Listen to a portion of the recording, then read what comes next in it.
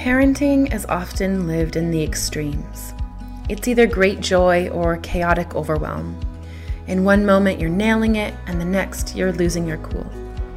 I want to help you find your way to the messy middle, to a place of balance. You see, balance is a verb, not a state of being. It is a thing you do, not a thing you are. It is an action, a process, a series of micro corrections that you make each and every day to keep yourself feeling centered. We are never truly balanced. We are engaged in the process of balancing. Hello, I'm Dr. Laura Froyen, and this is the Balanced Parent Podcast, where overwhelmed, stressed out, and disconnected parents go to find tools, mindset shifts, and practices to help them stop yelling at the people they love and start connecting on a deeper level, all delivered with heaping doses of grace and compassion. Join me in conversations that will help you get clear on your goals and values and start showing up in your parenting, your relationships, your life with open-hearted authenticity and balance. Let's go.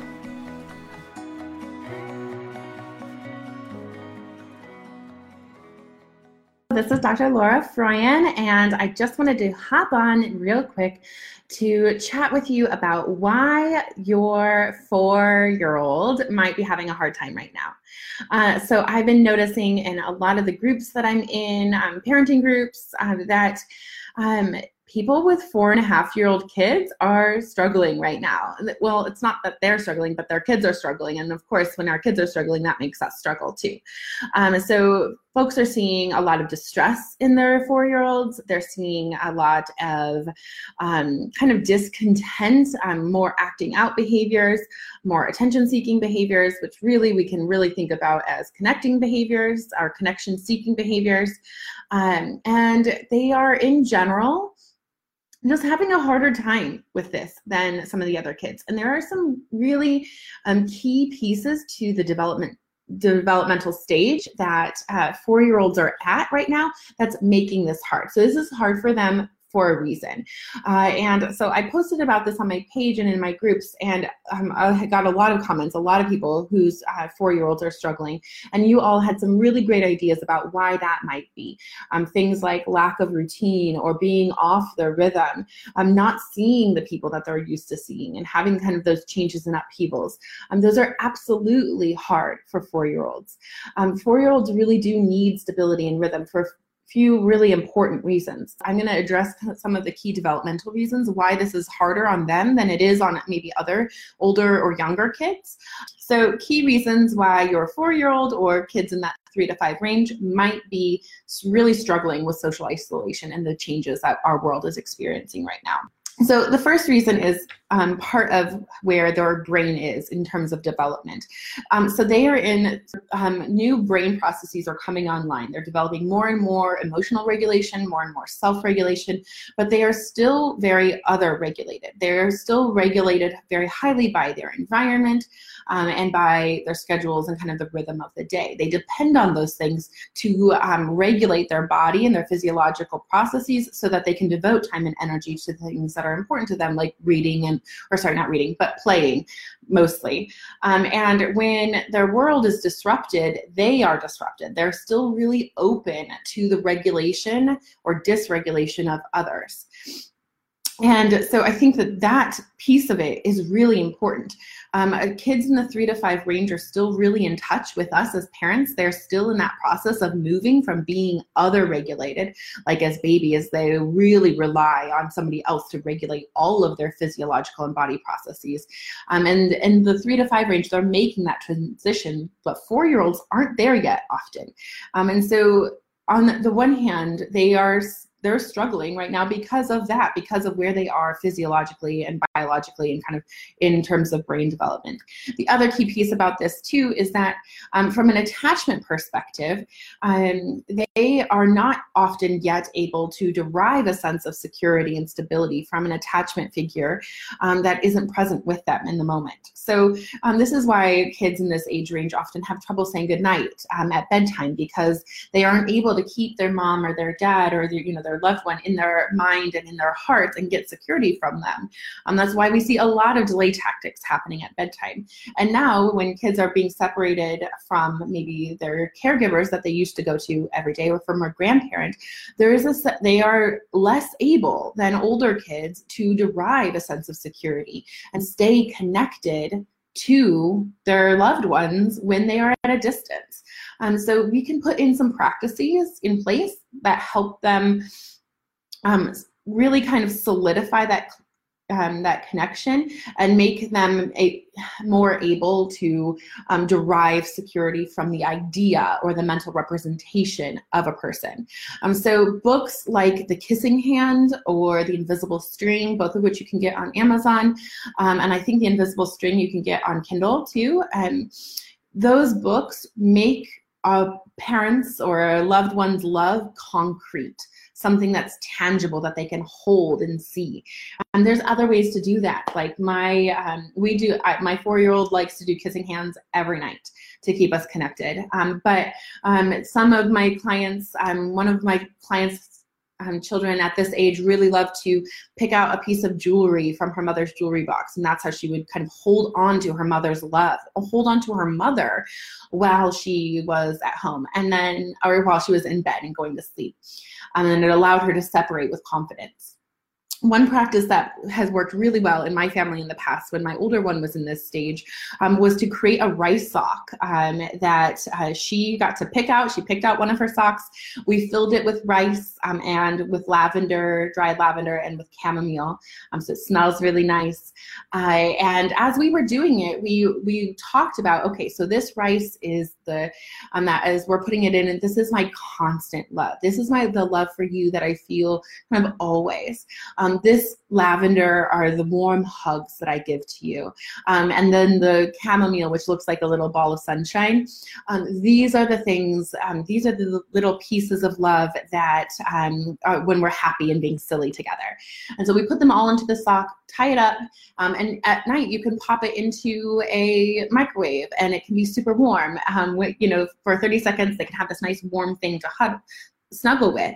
Now, if they're missing the people that they love, if they're missing grandparents who normally take care of them, or a caregiver who, a school teacher, and they're missing those things, that comes out in ways that looks like misbehavior. It looks like tantrums. It looks like yelling. It looks like hitting. So finding out if they are missing people and then putting into practice some way to make that person's love, the connection, the relationship that they have with that person that they're missing, tangible, to help them feel more grounded, having a place. This is what loveys and security objects are all about, right? And our kids naturally and wisely choose them. But sometimes we have to help them be explicit in that process. And so that might be one thing that's happening for your kids in this 3 to 5 range right now.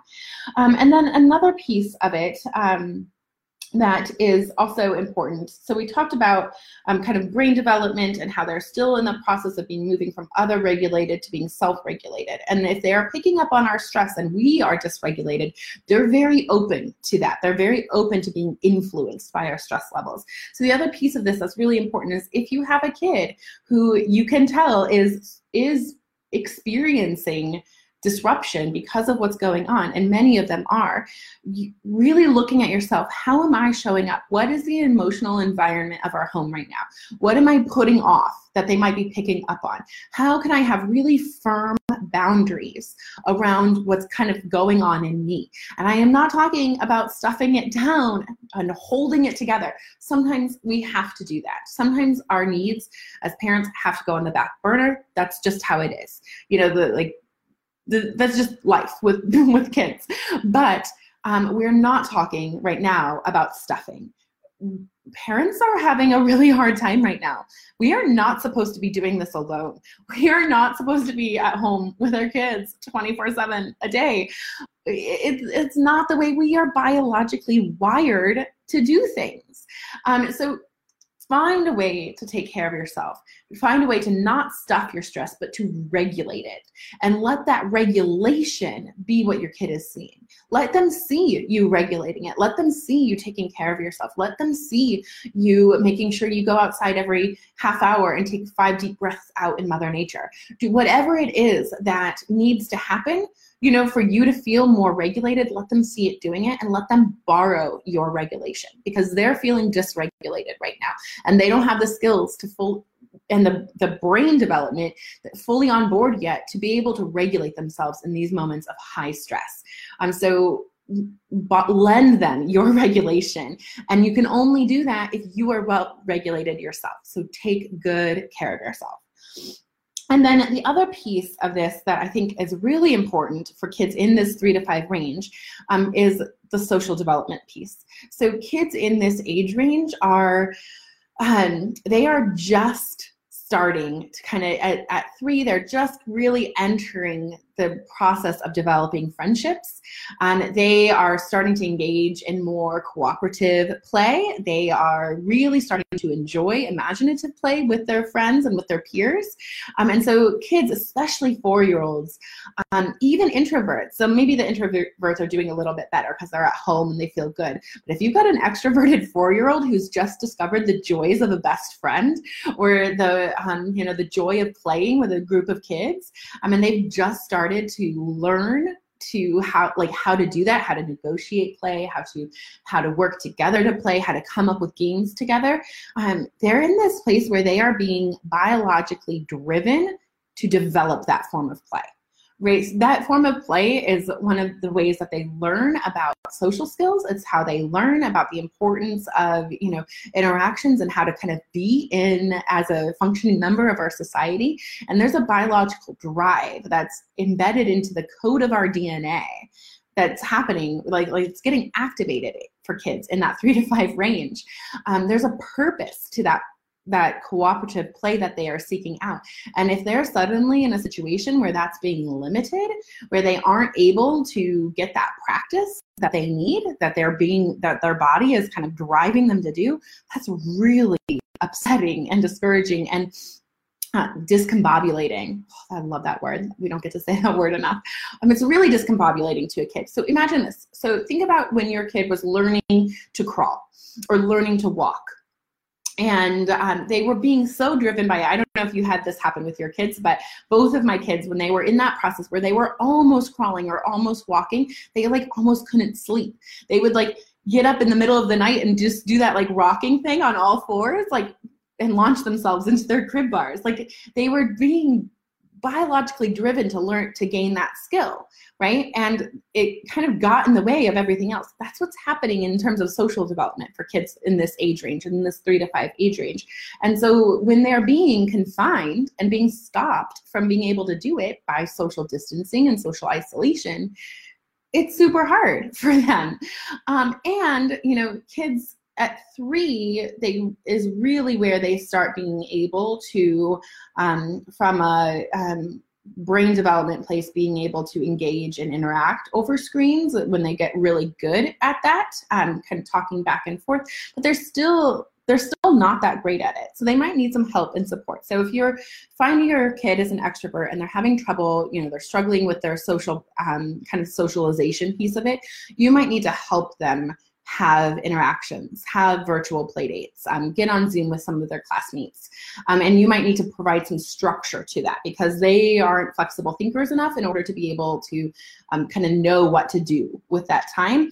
And their language is still very much play. So an older kid, a 6 or 7-year-old, they have the language processing, the verbal skills to be able to sit and chat with a friend or chat with a grown-up, like a grandparent or an aunt that they are talking to.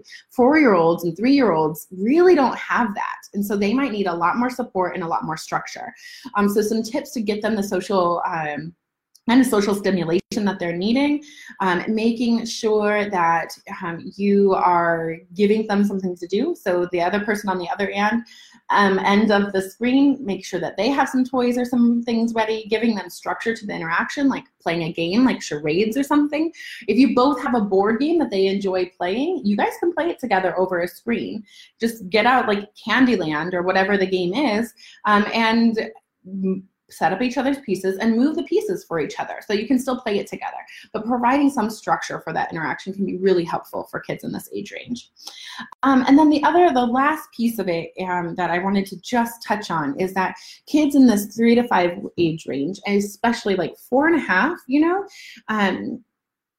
they are much more aware than the younger kids, than the toddlers. They're much more aware of kind of what's going on. They're more keyed into the conversations that adults are having around them or news reports. But kids on the older end of the spectrum, the 5, 6, and 7s, have higher cognitive processing skills. They are more reasonable. They're more logical, and they understand more. They're able to understand what's going on. And so kids in this 3 to 5 range are in this really specific point in development where their brain has allowed them to become much more aware of their broader and outer surroundings, their outer world. They've really developed a firm sense of their own self, and who they are, and that what they're thinking and feeling is, they're working on thinking, what they're thinking and feeling is different than what's outside. But they aren't as good at making sense of things, of meaning making. So helping them come up with narratives, with scripts about what's happening. Narratives and scripts and stories that are grounded in safety and security and stability, and that are empowering. So when you talk about this with your kids this age, help them make sense of what's going on and help them come up with a meaning-making process for it. So if you're telling them, that we're not going outside right now because there's some germs and we're trying to, not get those germs on us, that doesn't make a lot of sense to kids their age. So you need to give them more. So there are germs, and if lots of people are going out, those germs can get passed from hand to hand. And so we're not in danger of getting sick, but other people in our lives need us to stay home. So we're staying home to keep other people safe. This is something really important that we can do to keep other people safe. And, and then kind of go off into the positives for you too, that you are getting to spend this time together. But really give them a story, a narrative, that kind of the lines for them to tell themselves. And kids in the younger end of that spectrum aren't as good about thinking in their own head. They're still developing their internal voice. And so that means they're still really open to our influence. So we can help them create the message of this time. Okay, so thanks for listening today. Remember to subscribe to the podcast. And if it was helpful, leave me a review. That really helps others find the podcast and join us in this really important work of creating a parenthood that we don't have to escape from, and creating a childhood for our kids that they don't have to recover from. And if you're listening, grab a screenshot and tag me on Instagram so that I can give you a shout out. And definitely go follow me on Instagram. I'm at Laura Froyen, PhD. That's where you can get a behind the scenes look at what balanced conscious parenting looks like in action with my family. And plus I share a lot of other really great resources there too. All right, that's it for me today. I hope that you keep taking really good care of your kids and your family and each other, and most importantly, of yourself. And just remember, balance is a verb, and you're already doing it. You've got this.